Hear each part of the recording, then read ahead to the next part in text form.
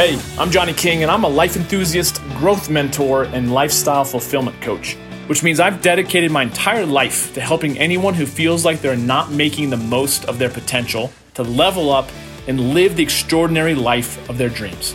You deserve to be the king or queen of your own kingdom, and I'll be alongside to help you be the best version that you can be. I'm psyched that you're here, so let's get to it. What's up? It's Johnny King. Welcome to another episode of Johnny King Show. I am here with my man, Derek McCoy. Thank you for being here. Thanks for having me, Johnny. We're, again, just hanging out in my house. It's very casual. That's what I love about the show is just getting brothers and sisters together. Literally just had my sister on the show last episode. But, yeah, just getting together real casually and having conversations that we would have otherwise, whether it be at a restaurant like we had last time. Mm-hmm. But I heard about Derek because he was, the keynote speaker at, what was it called? Creative Mornings. Thank you. Yeah. And then one of my buddies was there. He was like, hey, you got to check out Derek. He's got such good stuff to say. He's very articulate, brilliant guy. So I reached out to you, and gratefully you responded. We got some food at Avanti, and then the rest is history. So you're going to be So as of this recording, as of right now, he's going to be my next speaker at my men's meeting this coming week, which is going to be exciting. And we're going to talk about a lot of things, which are we set this up months ago. Yeah. It's kind of interesting, just the timing of everything that's going on in the world. Yeah, we met right before the pandemic hit. Yeah. And then it was like, all right, we're going to get together. And it's like, nope, quarantine it up. And here we are, though. We stuck together. Yeah. Appreciate Gratefully. So thank you again for being here and being part of the men's meeting on Monday. But we've had some good conversations just about, well, why don't you, before I even get into it, why don't you just tell a little bit more about your background and both education, sports, a little bit more of your, from 30,000 foot view, your life story. My elevator pitch on myself.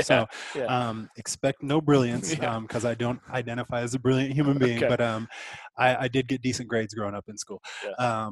I come from Colorado, Thornton, Colorado, just north of Denver. Grew up geeking out on sports, and I actually liked school too. I'm kind of a nerd. And then after high school, at Skyview High School, graduated in '99 and had the opportunity to play football at the University of Colorado. Played up there for 5 years, redshirting, and started at wide receiver for my last 3 years up there. Nice. Had a pretty good career, concluding with some broken records and prediction to get drafted in the NFL in the third round. And then I went to the NFL Combine in Indianapolis and had one of the worst days of my life. I underperformed. It was interesting because I could play in front of thousands of people and not get nervous. And here I was in an empty stadium at the Colts Stadium in front of general managers and scouts. And I got really nervous and just had a really bad performance. So blessing in disguise, I took my draft stock off the radar and got a free agent look at the St. Louis Rams. Learned a lot from there. The greatest show on turf. Shout out to Henry Ellard, Torrey Holt, Isaac Bruce, all these guys. That's when I was living in St. Louis. Kurt Warner was on the squad. I watched all of that, yeah. I'll never be I'm still blown away to this day. They just came off the Super Bowl, and here I am walking through the weight room, and I see Kurt Warner right there, and he reaches his hand out and says, "Hi, I'm Kurt Warner." And I was just blown away that he was so humble that he told me his name. I'm like, I know who you are. Can I have your autograph? Kind of thing. Exactly. But awesome. My experience in the NFL was short. I was a not for longer, and I call it a blessing in disguise because I was really hiding behind football. I would not have been able to have a conversation with Johnny King that was authentic because I was really shy and introverted. And football, sports allowed me to kind of hide that part of myself. So I didn't really have to speak up much. And after football, I was sort of forced out of my shell and to, something that's, less comfortable for me, which is speaking in public. Since leaving football, I worked in Mapleton Public Schools where I grew up, did some coaching and teaching over there, and then I got exposed to this organization, Project PAVE, who I've been working with for the past 8.5, 9 years now. And now I direct a violence prevention program over there, which I really frame as we promote healthy relationships and healthy masculinity. So when I got connected with you through Creative Mornings, shout out to Lauren Shaw and Dave Momper over there. I was really excited to hear what you were doing and just, instantly connected with you and have a lot of commonalities in our experience with masculinity. And I really appreciate you opening this conversation up to the world because guys need to talk and we have a lot to work through and transform around our culture, and you're a huge part of that. I appreciate it, and likewise, I think it's one of those things that I know that, like we were talking about before we even started recording. There's plenty of examples of what not to become as a man, especially as a white man of power, abusing so many different people and powers that it's really scary. And then I was talking with another one of my black buddies the other day. And he's like, "Where's all the black leaders?" You know, and like the Martin Luther Kings and everything else of this generation. You know, who's speaking up? And it's one of those things where I think, just in general, I don't care about in terms of this conversation, black or white or everything in between. Just where are the healthy versions of men? You know, and I feel like with the Me Too movement, and everything else, like women and the world are calling out for that. You know, and I think if it weren't for all of my crappy things that happened in my life too, I probably would still be a shell of a man as I was 10 years ago.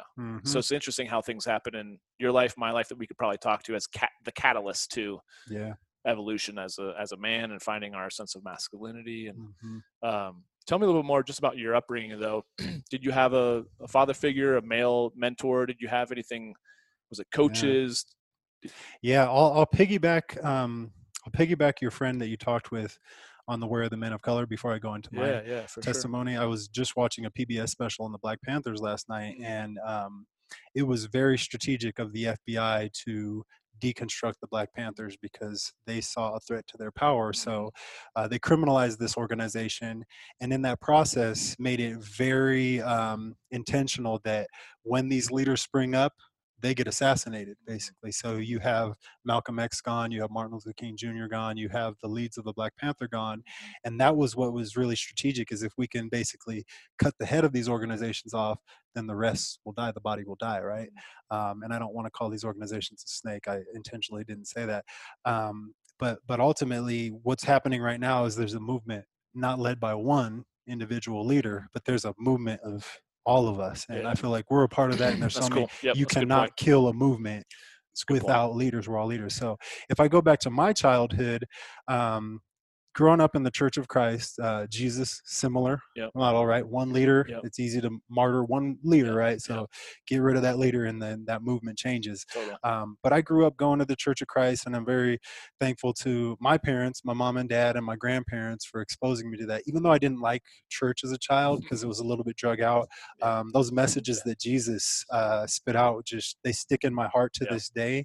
And my dad, I was fortunate enough for, the first, actually, I didn't really know my dad until I was about 3 years old because he was stationed outside of where we were living.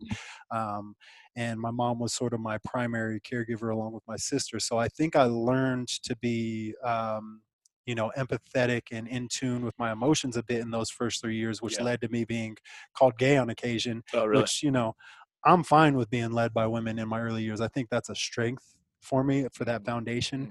But then when my dad came in the picture, he struggled with different issues around mental illness and addiction, coming from trauma and his experience with masculinity. And, my home was, a fractured home with domestic violence. And I didn't really get exposed to that because of the strength of my mom and my sister sheltering me from that. But my dad was ultimately my coach from the age of 5, 6 until I was about 11 years old. And then he kind of went MIA on addiction.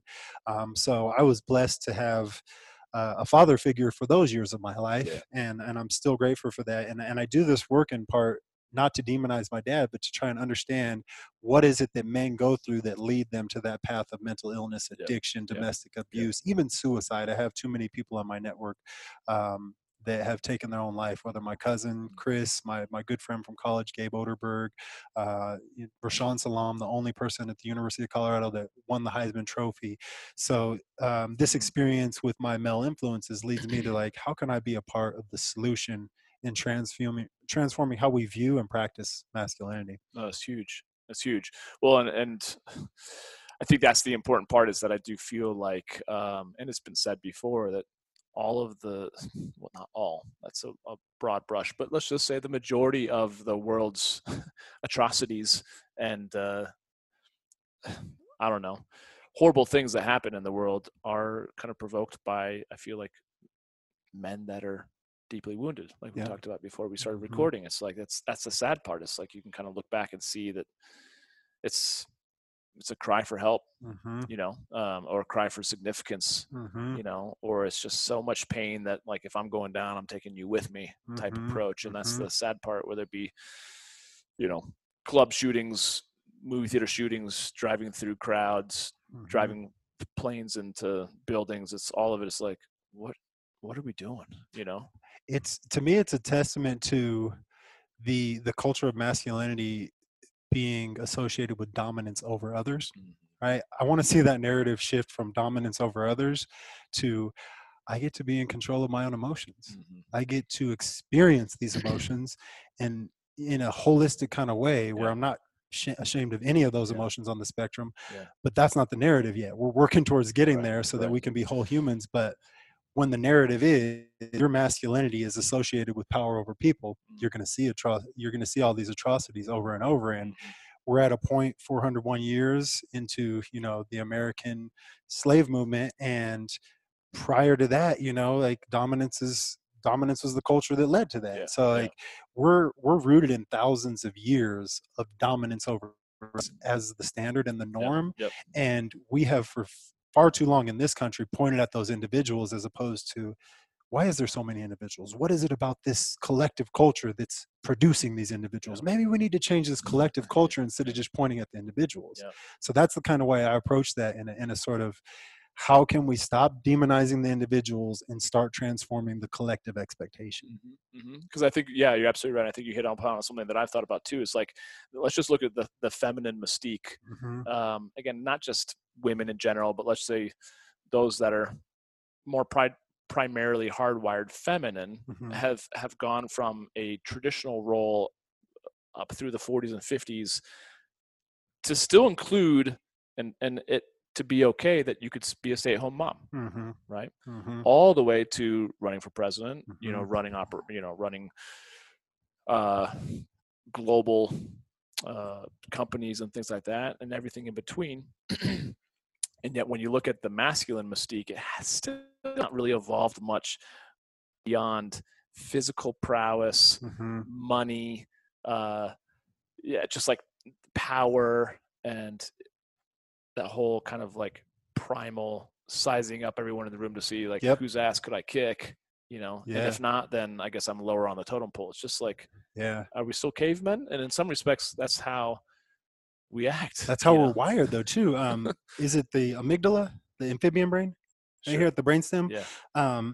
If you think about like how our culture promotes masculinity, it teaches us to be in our primal brain, right? Yeah. There's a quote from a Harvard scientist that says, "We are running off of primitive, no, it was what is the word they use, Paleolithic emotions, Mm-hmm. godlike technology, and medieval institutions." Right? Mm-hmm. So if you think about like how the masculine culture glorifies sex as a competition, as a conquest, if you think how the masculine culture glorifies like, I always say we're taught to shut up with our emotions and fight with our Yeah. fists. To your point, the Yeah. dominance over each other as Yeah. opposed to the collaboration with each other. Mm-hmm. All of these things fuel the perpetuation of not evolving, but staying in that Yeah. primal brain, Yeah. which, conquer and divide. It keeps the power systems in place Mm-hmm. if we're just spinning competition against Mm-hmm. each other, which is Mm-hmm. why, I keep hearing people say what the revolution is. Well, this is the revolution Yeah. right here. Yeah. We're not competing with each Yeah. other. And since the day we met, we've been very collaborative Yeah. and trying to find that common grounds of how can we collaborate to make an impact Yeah. outside. Yeah. So Yeah. that to me, and then the feminine mystique that you bring up, what's interesting to me is the feminine mystique I feel like has been stifled in development too because of masculinity. And when I hear you describing women taking on these different roles, that's really women kind of morphing to fit into the masculine It's still, culture, yeah, it's right? still like business and everything Yeah. that's masculine focused. Mm-hmm. Correct. Right. Well, and I was going to say too, in terms of that concept, I think it's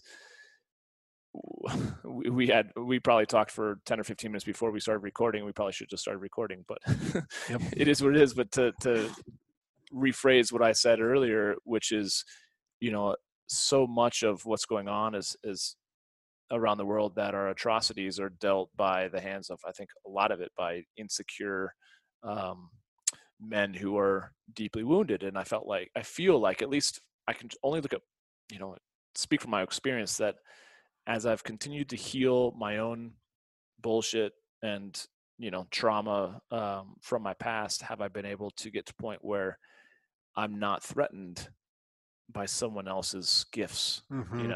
Don't get me wrong, it still comes up. I still get it where there's that twinge of like, oh, I don't, and then I have to check myself. I'm like, well, where's that coming from? Mm-hmm. Yeah. And is that, and sometimes it is as primitive as like, oh, he's taller than me, he's better looking than I am, he's younger than I am, he's more successful. I'm like, God, does it really come down to that? But sometimes that's my initial reaction, which is just a very kind of low energy reaction to life in general, and judgment, and to one of my other buddies who's been on the show, Rashawn, like it's just like implicit biases that I have that I'm sure I've been programmed through my upbringing that I'm not even aware of. Yep. Right. That have me judge people for their skin color or their size or their success or their sex, and I just need to you got to bring it to I feel like a big part of it obviously is bringing it to the surface, so I become emotionally aware of it. Yep. And then you start to kind of unravel it, I guess. Yeah, that to me is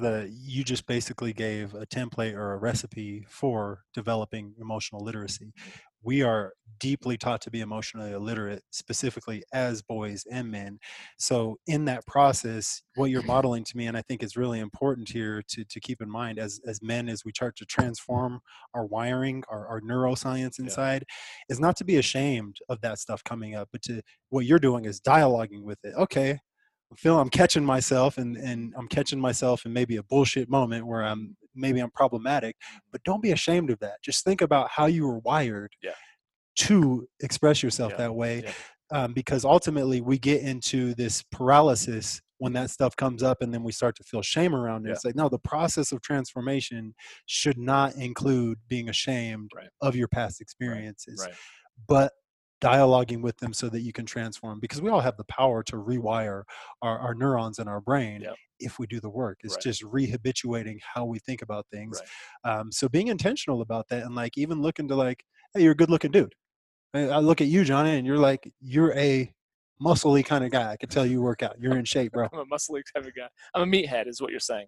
Not Damn a meathead. Right. Well, and I was going to say too, it's, Brene Brown talks about how like the antidote to dealing with shame is like to get it out into the open. Like it only feeds on itself and grows in areas of secrecy. Until you name it is what she says, right? Yeah. Until you name it, until you like get it, until you expose it. And men especially, I feel like, because they come out of the men's meetings. That's a big part of just my monthly men's meetings. Like just to allow men to facilitate conversations to where they realize, oh, I'm not the only one that feels shame or feels like I'm not enough. Like when you start seeing that, then you start to see, at least for my process was just to allow myself to understand that this is actually more just human behavior of how we were programmed out of maybe survival. And yet if you can intentionally then, like you said, name it, you can give yourself the grace and the forgiveness to then begin to level up without shaming yourself for feeling that way. I think that's a big part of the evolution of progress in that sense. And when it comes to us men starting to open up and share that kind of stuff, we break ourselves out of that isolation. Because I use the bro code as the example, right? Here's this card, the man card, right? Man up and you get this card, right? Well, that card expects you to throw out your true self, inauthenticate yourself to live up to this card. Terry Crews, I think, says it well. That man card is given and taken, right? It doesn't matter how much of that man card you have. If you slip up in these man rules, then that card is taken, right? And there's the man on man policing, the boy on boy policing that comes with that, which in that policing, we degrade femininity with feminine language. We degrade gay people with gay language. And it just perpetuates this inauthentication of self. I'll go for this card, forget yourself, throw your ass out the window to get this card. it's not fully accessible for anybody because it's not a human card. Right. It's a construct Right. of control over us. And then when we realize that, it's like, oh, you're dealing with that too? Mm-hmm. I didn't even know this card existed, right? Right. Even though those rules are pretty firm in place, when we name it, it's like, oh, I don't want that. I want me. Mm-hmm. I love that. Yeah. I think I struggle. I go back and forth with some things because two different things that pop into my mind while you're saying that is, one is like all of, and I've said this on past episodes, but it's relevant to this conversation. Whereas every time I put out Facebook ads Mm-hmm. to drive men in the Denver area to my men's meetings, there's frequently one, if not a couple of guys that say some type of gay slur, Mm-hmm. or challenge us as not men. Yep. Because if you're not really a man, I mean, if you're not a man, but you're looking to get together with other non-men Mm-hmm. to talk about masculinity, then you're not a man to begin with. Mm-hmm. That comes up, and I'm like, there's just a lot of kind of chauvinist, biases that come out just on comments of my Facebook ads. I'm like, this is why we're doing it. Exactly. This is exactly why we're doing it. Yeah. But the other thought that I have too is like, I struggle sometimes because we all have our wounds. We have all struggled, and I've talked openly about my past failings, whether it be in relationships and business and health and all those other things in my life. And then I have other friends who have struggled with, infidelity, Mm-hmm. or family members and things like that. That's like, I guess the challenge for me is like, do you take away that, like, where's the line of like unconditionally loving them Mm-hmm. and continue to hold them to a higher standard Mm-hmm. versus just kind of like doing what guys a lot of times do, which is like, I'm just going to sweep it on the rug and not really pay attention to. I know what you're up to, Mm-hmm. like even if we're like performance enhancing drugs, kind of be like, dude, you just do your thing. I'm going to keep doing my thing, even though we're on the same team together, Right. And Mm-hmm. so I'm not going to be the whistleblower, but I also am not going to say anything. But I feel like that's even from what I was watching last night. I'm going all over the place, but I was watching the Jeffrey Epstein Netflix documentary, and there's so many people that just kind of turned a blind eye because of his power and money. I'm like, where's that line between the Matthew code of like calling a brother out Mm-hmm. while also just not giving up on them entirely? Because I've done both. Yeah. I've had buddies who I'm like, screw you. I've also had buddies who've said totally screw me to me, Mm-hmm. and I'm kind of like, come on, bro, where's the bro code of like having my back, Right. And so I struggle then with like how to find that. What are your thoughts in that whole conversation, if that makes sense? No, it does make sense, and it's a big question, because there's so many layers to that, right? And going back to the man card, I have had situations, and I'll share a story for this. It's sort of the call in versus the call out approach, right? I've been called out, and that typically is like, all right, let's fight, right? In subtle or extreme ways. So before I got educated on masculinity and socialization, I still had these morals and values in me, and I always took issue with the objectification of women and girls, and the way that we talk about women and girls when women and girls aren't around. That really bothered me. And then there's this expectation of the man card that's between us, and we can talk differently when they're around. But it's this two-faced kind of expectation, right? That shows up when we call each other out, or we do something that breaks that code.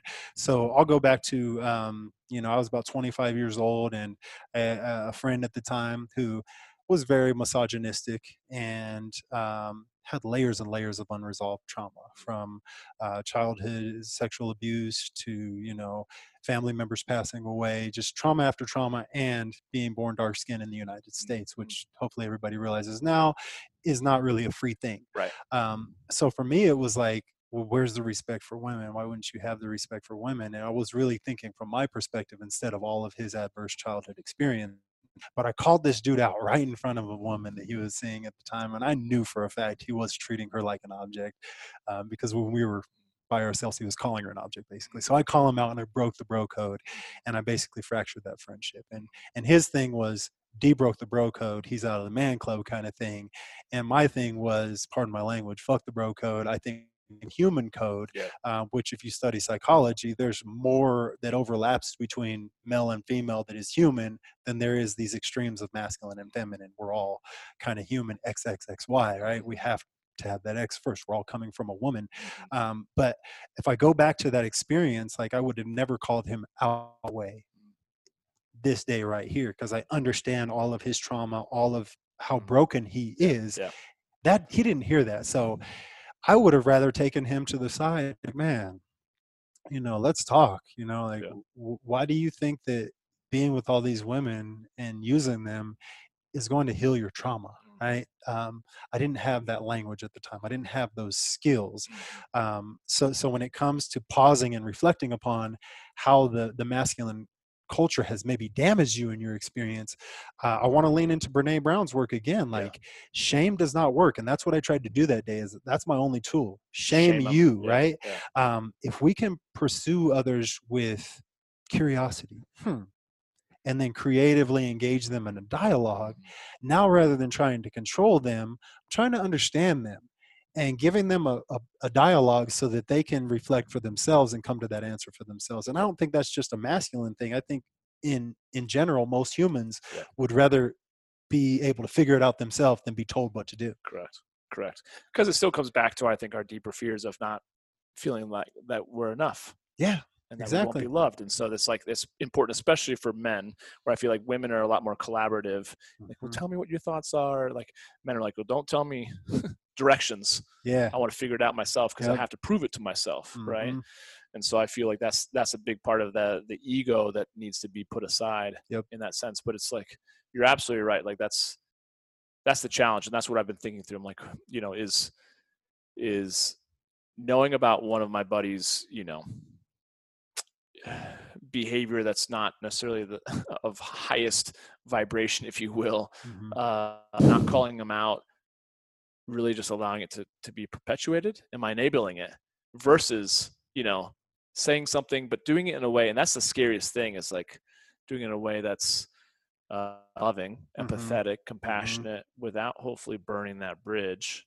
But knowing, and I'm almost from the place of like, I would rather at least say something and say, hey, bro, this is how you're showing up to me, and this is, and challenge him to kind of raise his game. And if he's not willing to step into that, then I guess it is what it is. Got to change the front row seats of your life, right? Yeah.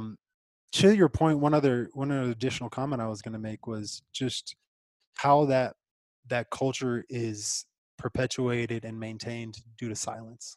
Right. So you're exactly correct. I think maybe calling out is better than silence. But for me, I just recognize how calling out is often a shameful approach, and it's felt as shame. But there's ways that are unavoidable, right? Where it's not a call-in moment. Like, what you're doing is problematic and dangerous, and it's jeopardizing that person's safety. So we definitely need to intervene in whichever ways we feel safe to do so.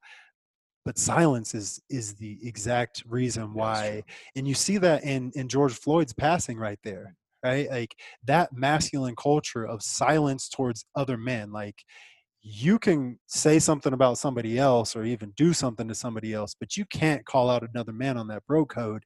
Whereas, you have an Asian police officer, another police officer that looked like me without the beard, and then another white police officer in Minnesota, who none of them say anything, because that man card was actually more ingrained in them than their morals and ethics. That man card says, fuck your morals and ethics. Masculinity is the patriarch and the dominance.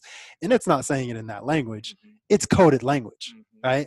But when we start to point at and talk about the coded language, I think more guys that you're talking about come on your show that look at that card might pause. And that, to me, is what we want to do, is just influence them to pause for a second and critically think, is this masculine culture really working for you? Is it really working for us? Yeah.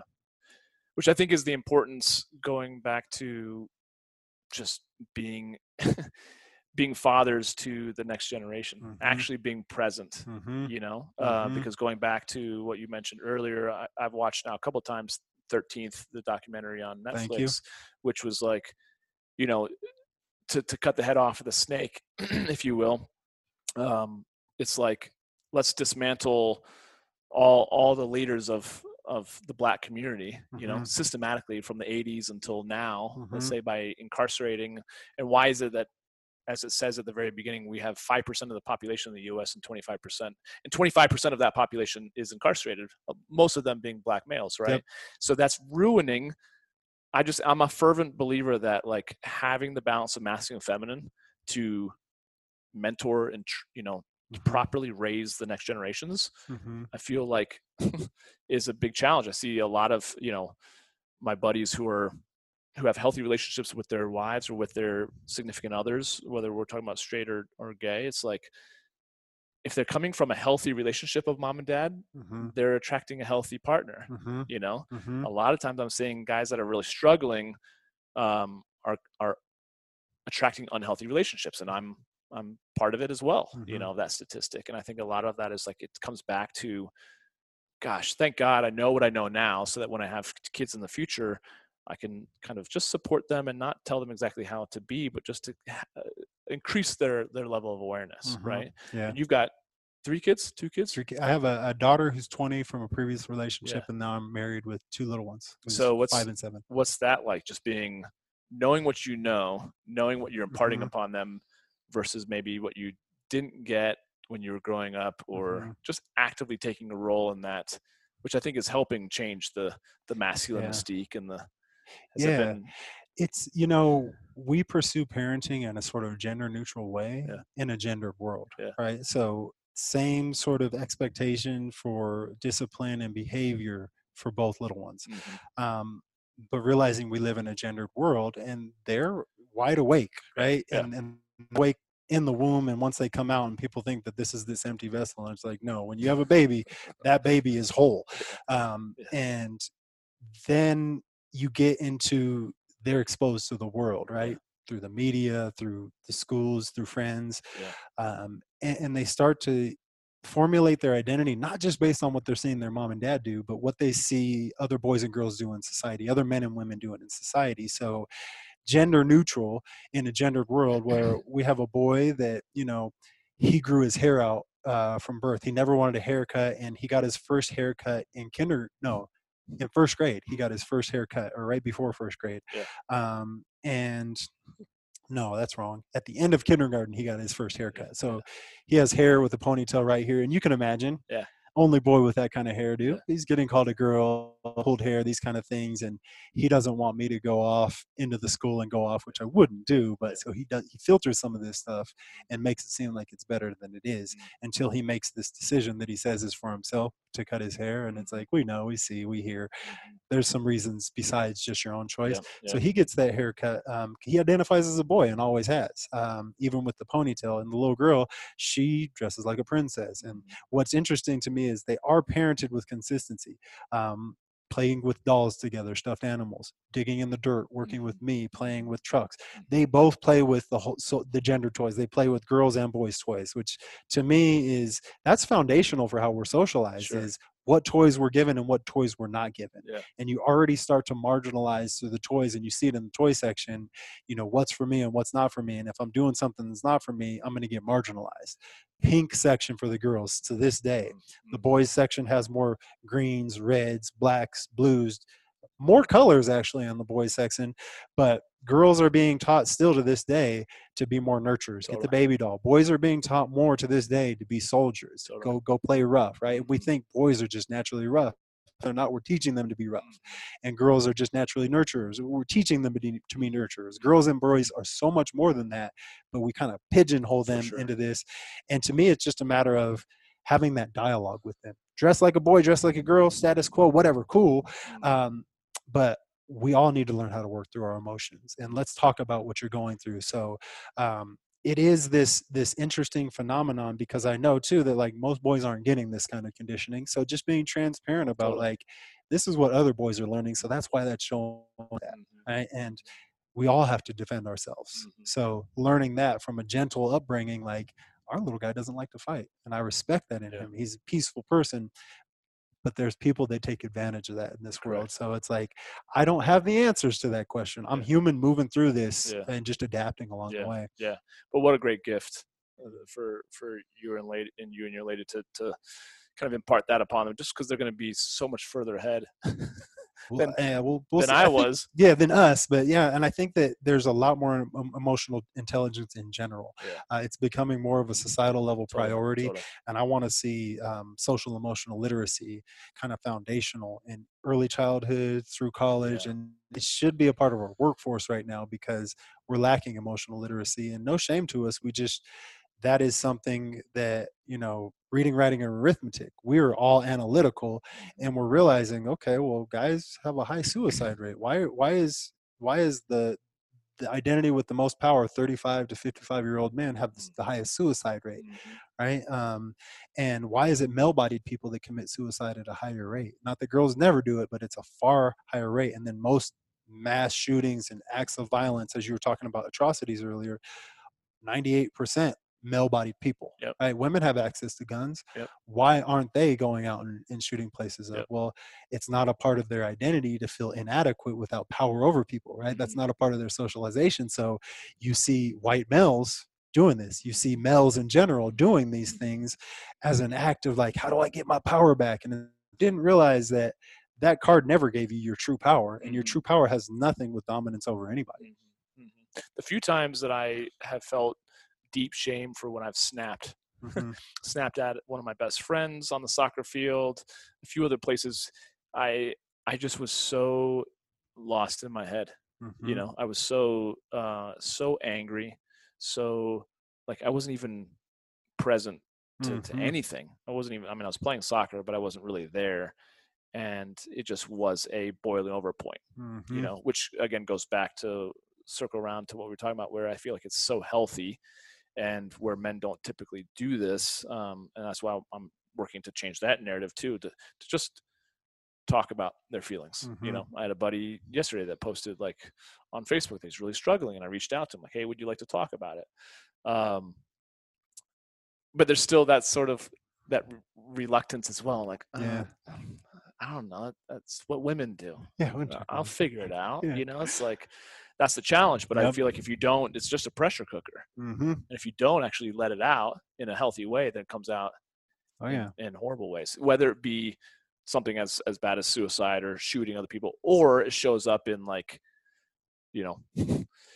being addicted to working out. Exactly. I was gonna say perfectionism. Yeah, perfectionism, working out. Women, or just being promiscuous. Mm-hmm. There just comes out in a lot of, and I think that's what starts to skew that whole like toxic masculinity expression. Mm-hmm. Which I say it's called toxic. It's just kind of like the shadow. It's the hurting side, wounding side of masculinity. Did you watch The Last Dance with Yes. the Bulls? Okay, Yes. so this has so many layers of what we're talking about in it. I love how emotional Michael Jordan is in it. How he's not afraid to show like, I still get a tear over that. Go ahead and cut the cameras. And this is what people refer to as maybe the greatest sports star of all time, right? Like my generation, our generation, we like that's where we're coming from. Who I looked up to he was my. That's what I'm guy. in your story of soccer. And then if I put myself in high school basketball, like that's where I got my sort of identity, was in sports. And it wasn't just in sports, it was being really good at sports and winning at sports. And I remember a dunk contest in high school, and my buddy's 40th birthday was recently, and I apologized to him because this is a friend that I grew up with, and here we are in a dunk contest in our high school basketball team, and I win all the dunk contests because I can jump higher and do all these things or whatever. And I lose this dunk contest. The coach is like, all right, you guys are in. And I'm like, what? I definitely did the bigger dunk. And I'm looking around like, how is this even possible, right? I kind of felt like Jordan when he lost. Like that was my archetype. So my friend comes up to me and is like, calm down, Derek, you always win. And I get into an argument with him, and then I get into a fight with my good friend, right? And I hit him. And I still regret that to this day, but I see that I don't shame myself for that. I see that that's a learning moment for me. And it's the same thing with Michael Jordan. Is winning is never enough. It's like you got to keep winning and winning and winning, right? And that's how I was kind of programmed to see life. And that's the man card right there. Like, is winning really that fulfilling in those ways? Right. Is beating others really that fulfilling? It was more fulfilling than winning that dunk contest? Being at my friend's 40th birthday party. That was more fulfilling. Seeing his kids running around, that was more fulfilling. So I'm curious how that might kind to your story about soccer, if this like competitive rage might have been something to do with that. Yeah, it's a good question. I mean, and I've kind of watched it through twice now, The Last Dance, just because and that's the thing. It's like, just as a guy, and I watched the other one on Lance Armstrong. I got to watch that one. Yeah, it's really good on ESPN Plus. But, there's a guy where he came in, you see a lot of similarities between MJ and Lance, right? Mm-hmm. Lance now didn't have the father figure, or he had an abusive father figure, stepfather figure. And at the very beginning of that whole documentary, and I'll get around to my point, is his mom either changes his birth certificate or whatever. And she kind of like, I mean, he was really competitive. He wanted to get into the triathlon. So I fudged a little bit because he was 1 year younger. So, I mean, but he still smoked everybody. Right. I was kind of like, no, that's exactly where that's parenting, the foundation. Yeah. Mm-hmm. Where you're making it okay as a 14 or 15-year-old athlete to lie just so that you can win, rather than, hey buddy, just keep training, you'll get there next year. Yep. That sets the precedence for him. And he came into a sport that was already doping and everything else. So he kind of was like, well, do I join the ranks and succeed? So I kind of see like win at all costs. I look at that again as like, it's the science of achievement. It's like, you can focus totally on winning, but then are you going to actually be fulfilled at all? I never was. I've won championships throughout my whole life. And I just told my mom recently that being such a successful athlete who made it to the NFL, always getting good grades in life. And I did not start to feel adequate about myself until I realized that I never had felt adequate about myself. And this is 2 or 3 years now that I'm starting to work into feeling adequate. But to piggyback your point about Lance Armstrong, if you go back to Michael Jordan's childhood, his adequacy was not in being Michael Jordan, the human being. Right. It was in, I have to be a competitive athlete to fit in with my family, and then I have to be that in society. So that card had a huge impact on Michael Jordan to this day. Sure. I mean, he's hunting Marlins right now as we speak, trying to get that championship. And my thing is, how can we instill in boys and men that they're good enough? Right. Not by winning against others or over others, but by, I feel that, honestly, Johnny, I feel adequate right now. I feel adequate in our conversation. And it's not, I'm better than you, you're better than me. It's, we're building together. And I felt this same adequacy when I first met you. Yeah. If I were competing against you in a sport right now, I don't think I would feel as adequate. And is that a challenge to the power structures? Yeah, absolutely. But the power structures that be are not allowing for people to embrace and enjoy themselves. I deeply believe that Michael Jordan deserves to feel adequate regardless of his championships. And I'll bring up Junior Seau is the same. One of the best linebackers of all time is no longer with us. And I know CTE and everything, but what about his masculine conditioning that didn't allow him to feel adequate with his humanity post-retiring from the NFL? Right. And I think why I bring that all up too, to piggyback off your idea, is like, there's a part of me, whether I'm watching MJ or Lance, even though Lance cheated, as well as everyone that he was competing against, I'm like, okay. There's still a part of me, even though I think he's kind of a dick, he's an asshole, I still like MJ more, because MJ was clean and he did it, right in many different ways, but was also kind of an asshole to his teammates, right? But there's still a part of me, just as a man, that I respect it. There's a part of me that still respects their commitment to their craft and the ruthlessness of, is it maybe winning, or maybe it's just more, as I'm literally saying this, I think maybe it's more just that level of high standard that they kept, that I aspire to emulate without necessarily rolling over people. But I love the whole team aspect of doing together versus, being on like a solo team sport. But I think that's actually, now that I said, more of what I respect about both of those men is just that, not win at all costs, but just that willingness to risk failing or putting all that you've got into it and not actually being enough, which I'm sure a lot of those guys that competed against, I mean, how many guys played against Jordan? It was like, they were so good. Barkley, let's say, like, they got no championships, and like, damn it. Mm-hmm. Or people that are playing against Tom Brady, you're like, damn it. Like, Yeah. do I really have to be playing against the GOAT right now? Yep. Like, that's brutal. But yet at the same time, of course, you have to look at it as you're the best of the best. You want to go up against the best, so it's an opportunity, right? I honestly get like kind of amped up just hearing you say that, because I still have that in me. I'm wired for that kind of competition, but I have transformed myself, and I think that this can be the collective shift is to where I too admire that level of drive and passion to just pour yourself into it. Because honestly, when I'm in the process pouring myself into something, I feel the most alive and most free right then, because I'm not worried about this or that. I'm present in the moment, and I think that that's something that we can look at Jordan and even Lance Armstrong and so many others for that work ethic. But how can we pursue that kind of drive and ambition, not to beat others, but to build self? Correct. Because in that process, Michael Jordan did build self to a whole nother level, right? Was it for the purpose of dominating others on the opposing team? Maybe, but regardless, he built himself. And to me, that's what sports has given me to this day, drive and this work ethic to, regardless of what the outcome is, bring it every day. Do whatever you can every day. And over time, that's going to, even if Jordan didn't win all those championships, it still wouldn't have been a bad thing, right? Like you think about the Utah Jazz. Those guys were freaking phenomenal, right? They could never beat Jordan.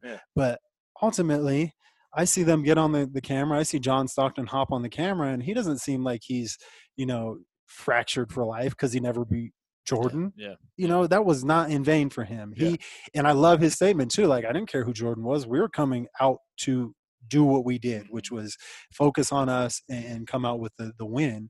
And I think that if we just reframe what the win is, the win is personal growth, as opposed to the win is beating Johnny. The win being a standard of excellence, which is what, what I was talking about with the book that I'm writing. It's like, that's to become, or at least to be able to look back on your life and be like, I left it all on the field. Yes, sir. That's all I really ask for myself. And yet, if we collectively were all to do that as men and as women, then all we could do is raise the standard of of excellence, not perfection, but excellence in terms of like just going all out, being the best.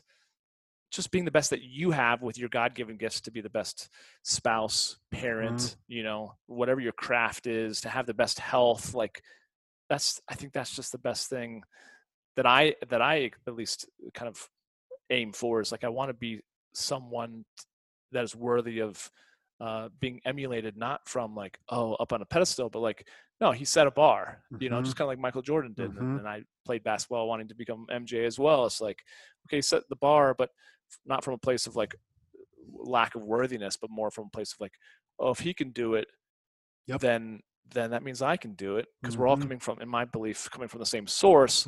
So it's just an expression to me of God in each of us, and we all have our own talents. I'm not built like LeBron James. So, does that mean I couldn't made it to the NBA? Of course not. But I mean, I very well could have if I put in the time.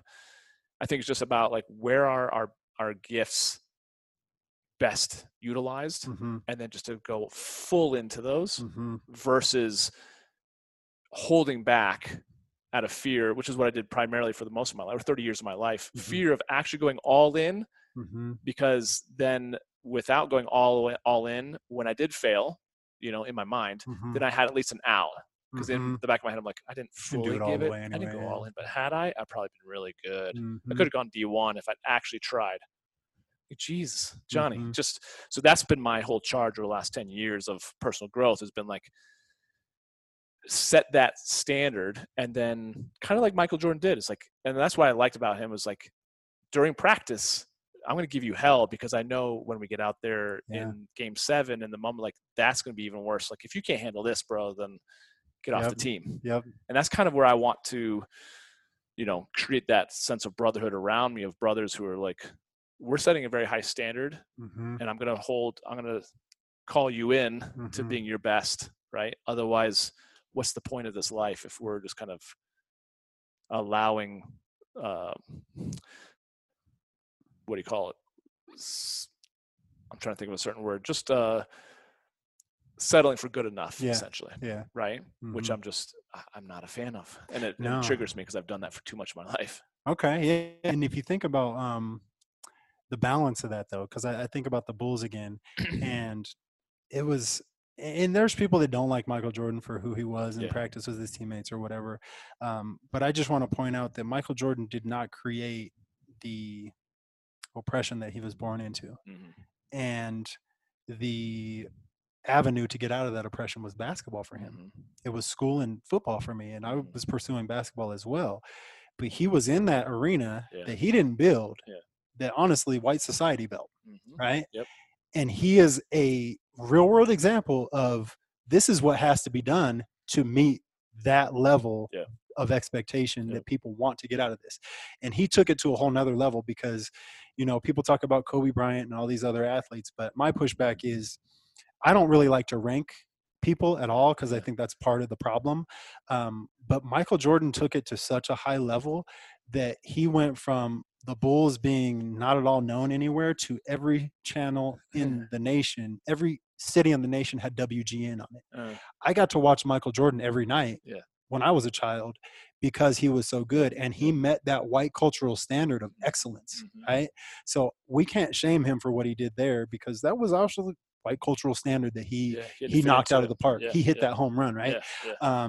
But at the same time, his true humanity comes out in his emotions and his interviews, in the relationships that he values as a person, Yeah. and his teammates' testimony that outside of the court, he was really easy to be around. Yeah. He was fun. He was Yeah. joking. He was Yeah. all these things. So don't think that Michael Jordan on the court is authentic Michael Jordan. Yeah. Who he is on the court is Yeah. authentic Michael Yeah. Jordan. And that's the case for a lot of institutions in the United States. We force ourselves into whatever we need to survive in that arena. Mm-hmm. And we often get discredited for who we have to be to survive in this world Mm-hmm. when it's like we wouldn't even really be that. Mm-hmm. But here's the social standard that we live up to. Mm-hmm. So I guess then the question is how do we go about constructing the playing field, with the rules that we want for our generation or generations to come, by maybe unraveling the game that has been set up for us, which is not fair. Right. It's but like, still keeping the same work ethic though. Correct. Still saying that standard of excellence, but then leveling the playing field. Mm-hmm. So it's not just like, hey, me and us white guys are up here and you all start back there, and this is not going to be a fair race, but this is the race that we're running, And so how do we create that to where it's just, there's, like you said, multiple to it. It's going to take time, probably multiple generations, right? But at least, like I said, at the end of my life, and I've said this multiple times, and I think you're maybe just to have said that I've taken responsibility for my behavior and done everything I could to kind of maybe to deconstruct certain things and to construct a healthier way of being for ourselves and for future generations is all we could probably ask for. Absolutely. And I can't wait to read Standard of Excellence. But also in this conversation, what I feel like the new true playing field is throw this damn man box card rules out the door. And you often hear people using this phrase, I'm staying in my lane, right? I'm doing my thing. I'm staying in my lane. Well, I think that the new framework should be authentication of this true self and development of this lane, right? And that lane might get broad or narrow depending on what facet of life that I'm in. But that authentication of your lane building, you're in your lane, I'm in my lane, and that's actually a win-win situation.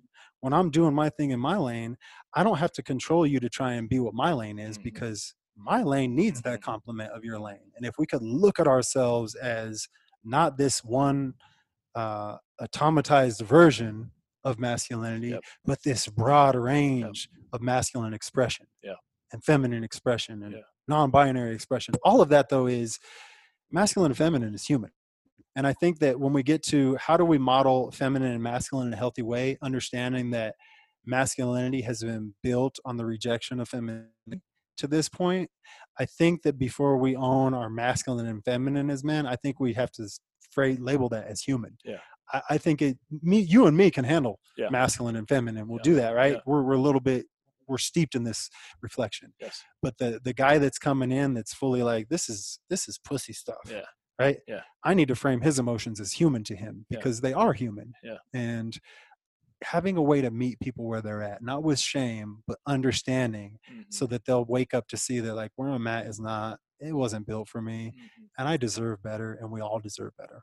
It's funny you say that, because that's literally what I was going to say, is like in concluding this, conversation, because we could probably talk for hours, like how do we take, not how do we take, but someone who's listening to this, and I'm just trying to put myself like in my own shoes 10 years ago, when all like this, a lot of this conversation might have gone over my head, or it might be grasping some ideas, but it just sounds like, well, like, I don't even know if I'm on your guys' level. You guys are on the varsity level, not, I'm blowing, hot air up our We're skirts, almost on the varsity level. we're competing for varsity. No, and I didn't mean to say it that way, but like we put some work into it, right? We can have this type of conversation, which I would not have been able to have many years ago. So taking that guy, like, okay, this all sounds theoretically interesting, and I'd like to be able to get to that level, but I'm at ground zero. Where would you recommend a guy who's just getting started in this conversation, like you said, who's maybe like arms crossed, be like, okay, you've cracked open something for me, but I don't know exactly where to begin. Where does a guy start to just start to chip away at that, mask, or the layers? Like, what would you say in terms of just helping a guy get started in terms of evolving? You're one of the best question askers I know. And if you ask me that same question tomorrow, it'd probably sound a little bit different, because it is a great question. But I would honestly start with, write down your story of what you learned masculinity means, what man up means to you. Write a list of all that, and also in that, as you're writing that list, reflect upon those moments in your life where these sort of mandates were enforced by men or boys, right? And then I want you to, after you write that list, I just wanted you to put a big WHY question mark at the bottom of that. Why? So that you can just pause and look at it, right? Because that's what woke me up to it. I came out of the NFL and started working in the public schools, in Mapleton Public Schools, and I was working with a group of 8th grade boys, and our counselor, Allison Lucero Hoffman, she was like, "Hey, would you be interested in this Project PAVE? Come into your class. This is what they're about." And this lady from PAVE, Ineti Rodriguez, who's now the Associate Director of Gender and Equity Studies at Metro State University, she comes in and gives this workshop about teen dating violence and healthy relationships. And a portion of this workshop included an activity around the man box and the ladylike box. And when she did this reflection with us, she didn't give us any of the answers. She said, "You heard this term, man up," and she put real man. You act like a lady's. Anybody heard that? Okay, she put this up there. So what are all the things that this means? And she had us list out, and this is 14-year-old boys. I'm kind of not chiming in because I want them to take the lead. And as she mapped this out with them, I was just like, that's the story of my life right there. That's why I was called gay. It had nothing to do with my sexuality, and I love gay people, great. But I was called gay because of these things. I was showing too much respect to girls. I was supposed to be objectifying them in this box, right? So when I saw that box, the man rules on a list, it was just like chillingly revelatory for me. And it wasn't shame. It was a wake-up call, like, wow, light bulb went off. Okay. And I was expected to live up to these standards. And then she asked us to put all the words and actions that keep this framework in place. Well, what do we call a guy who's not living up to these things? And then all the feminine words come out, all the gay words come out, and, man up, stop acting like a bitch, don't be a pussy, faggot. All these terms say, get back into that box. Don't be you, be this man box. So when I realized that after she did that activity, it was exactly what I was just saying to you. Like, it was a list. Why? Oh, because we're not expected to be our true self. We're expected to fit into this box that nobody really fits into. Totally. It's so restrictive, and it does not allow for a whole lot of, like you said, wiggle room. Nope. And it's given and taken. Yeah, exactly. And I fought that too, because I remember being in high school, like being the athlete, being popular, being that guy. But then I had a big heart for people too, and so I would talk to people who were less popular. Let's just say Mm-hmm. that, right? Mm-hmm. But then I would get called out for it. Mm-hmm. And then I remember one time in particular, I was, with the guys in the locker room, like, no, man, she's just, like I caved, Yeah. like, Yeah. no, it's just like, I'm just, and around comes the corner is her brother, Mm. who I just talked badly about because I actually really did like her, but I didn't want to lose face with the guys. Yep. And the guy threw me up against, like, he was a big football dude and I almost got my ass beat. But and then I felt shame because I'm like, I'm being two-faced, Yeah. and then I'm teasing other people in math class and this and Mm-hmm. that. I'm like, just to be cool, know Yep. how it is in high school, Yep. but yet we still do that a lot Oh yeah. as adults Yes, all the way sir. through our lives. And I think that's a Absolutely. big part of what you're saying, which is like, we need to break open that box, or not Mm-hmm. even break it open, just redefine it Yep. completely. Yep. Sensitive, thoughtful, compassionate guy. Yeah.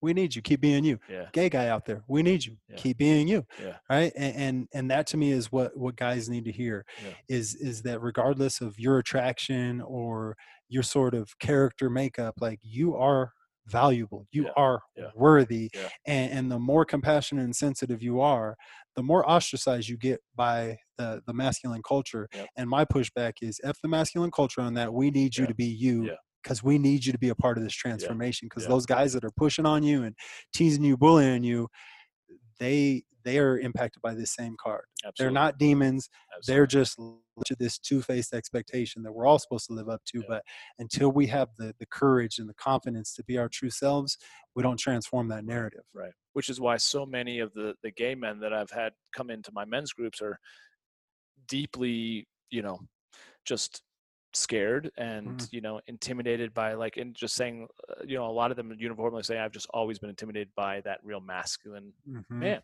Mm-hmm. and a lot of them don't feel like they're man enough, Right. because they're, Right. and being that, I've worked through my dad coming out 12 years ago or 13 years ago, and it's a lot easier for me Mm-hmm. to make that transition. I'm like, oh, but you're still my dad. Yep. I still love you. Yep. And that sort of thing. But it is kind of nice to see, not only the stuff that I'm doing, the stuff that you're doing, just the world in general. It's coming along, slowly but surely, just starting to let those constructs of prejudice or judgment start to break down, because it's saying something to someone just a couple of hours ago, like, I would not probably care so much about all the BLM stuff going on if I didn't actually have other good buddies of color that I have now in Denver because of the work that I'm doing. Otherwise, I'd probably still have white friends, like I always have. Yep. And this stuff has happened because I came from St. Louis, and I've lived long enough to have enough of these beatings and then rioting to be like, oh, here goes another one. Where this one was like, no, these are it just to put a face and a personality and a person to a movement, whether we're talking about BLM or gay rights or feminine rights or, it's like, man, all of this is just all part of the same type of effed up kind of interconnected web that's been built before we were born. Yep. But now we need to be aware of it. So it's like personal development for the world. Yes. Social, collective human development, right? Right. And one thing that I want to point out in that vein is that this country was very strategically segregated, and racism was maintained covertly. Yes. Right. So it was sort of hidden from the general public outside of the marginalized people. Right. Yep. As a marginalized person, I have known my whole life that police kill unarmed people of color, mainly men. I've known that. Right. And what is, to me, the powerful point right here with social media and just how connected we can be with this is that racism would not be systemically ingrained like it is right now if the majority of people who identify as white knew that. It wouldn't. Segregation has prevented most people who identify as white, like yourself, from seeing what the marginalized experience really is, and therefore doing something to challenge that.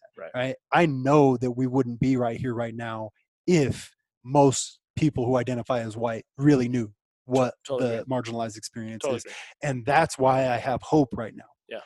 Because I do see that a minority, the consolidation of white male power, that minority of us that has power, that veil of their innocence is starting to peel back, and the majority of us are showing up. I mean, when I see one light-skinned lady, and I say light-skinned as opposed to white, because I do believe the black and white construct is also what perpetuates that light good, dark bad, white and black. But when I see this light-skinned lady in Montana who probably identifies as white holding up a sign by herself about Black Lives Matter, she was the sole protester. And then when I see the news going around from city to city, and I see some cities is primarily white, I see Mitt Romney and the crew in Salt Lake City, and Spike Lee made a joke about this. The Jazz aren't in, so there was no people of color down. But it was primarily people who identify as white marching for Black Lives Matter. That's when things start to change. If we could have transformed our marginalization in the past 400 years as dark-skinned people, we would have. We tried to. And we got criminalized, demonized, martyred in every way to maintain the power structures. But again, my faith is in the majority and not the minority.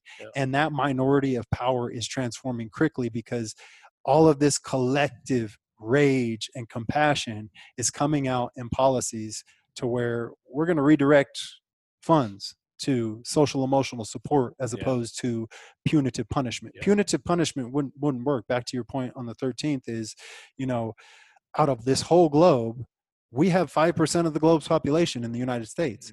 We have 25% of the globe's prison population in the United States. Well, why do we have that? Because prison is the slavery of today. It's how slavery has been kept alive. And the 13th Amendment did that. And we need to rework some of these constitutional amendments because slavery should not be. We did that in Colorado in 2018. We changed the Colorado Constitution because we put a voting amendment that said we're not going to allow slavery to be justified because someone's deemed criminal. But it was clear that time. If you go back to 2016 in the Colorado ballot, the language was tricky. We didn't understand it and we didn't vote for it. So that language kept alive. So this is a real turning point for us. And as you see, it's stemming around the globe. It's not just the United States. So I feel a sense of extreme hope right now, but I'm not banking on it. These incidences happened before. So I'm sort of like, all right, people who identify as white, let's see the change. Which I think is a healthy way of approaching it. Because I think it's just like, I don't know, maybe it is, maybe it's not. I don't know. That's my gut instinct, which is like, let's just not get overly confident. Definitely not. I'm not confident at all. I have hope. Yeah, I have hope too. And that's where it's like, okay, which to me keeps a healthy amount of pressure on the white community to do something about it. Otherwise, if it's like, oh yeah, we did, all white people did enough posts on social media, we're good now. Like, posts don't change the policy. No, that doesn't do shit. Posts don't change gentrification. And I put a black square up the other day, and then I took it down because I put it up just because I got on social media that day, Blackout Tuesday, whatever, just saw it. It's like, well, let me join in. Yeah, and then I was like, what? I don't even know why am I doing this? Or where did this originate from? So I took it down because I was like, that's just another great example of like, oh, everyone's running in a direction, so I might as well run with them. I'm like, no, stop before I act, think before I act, and that sort of thing, and just start questioning all of. It's just challenging because it's COVID. There's just a lot of rawness to people's emotions, But I think maybe that's the perfect time, So, anyways, thank you for being here. Appreciate you being here. Looking forward to talking with you again soon. Yeah, we're going to do this again. Would love to hear you guys' feedback and responses to anything that resonated. And if people wanted to further conversation with you or get in touch with you, is there any way that they can reach out? And go ahead and shoot me an email, dmccoy@projectpave.org. That's my work email. I will correspond with you. That's awesome. Well, thank you again. Thank you, Johnny. Really appreciate it. I feel like love you too. We'll catch up with you soon. Thank you again for tuning in. We'll check in with you later. Take care. And I want to thank you so much for listening to The Johnny King Show. And hey, if you got something positive from this episode, please subscribe to the show, share it on your favorite social platform, and then tag me in it so I can say hi. It would also mean the world to me if you wrote a review of the show on Apple Podcasts because I read every single one. Do you feel like there's something that I could be doing better? Awesome. I totally thrive on constructive feedback, and it's always welcome. So if you've got questions or concerns, you can always reach me via email at podcast@johnnyking.com. And then please follow me on Instagram at Johnny King, facebook.com/Johnny King Men's Coach, on my YouTube channel and LinkedIn. Thanks again for joining me. I've been Johnny King. You've been amazing, and we'll catch up with you next time. Take care.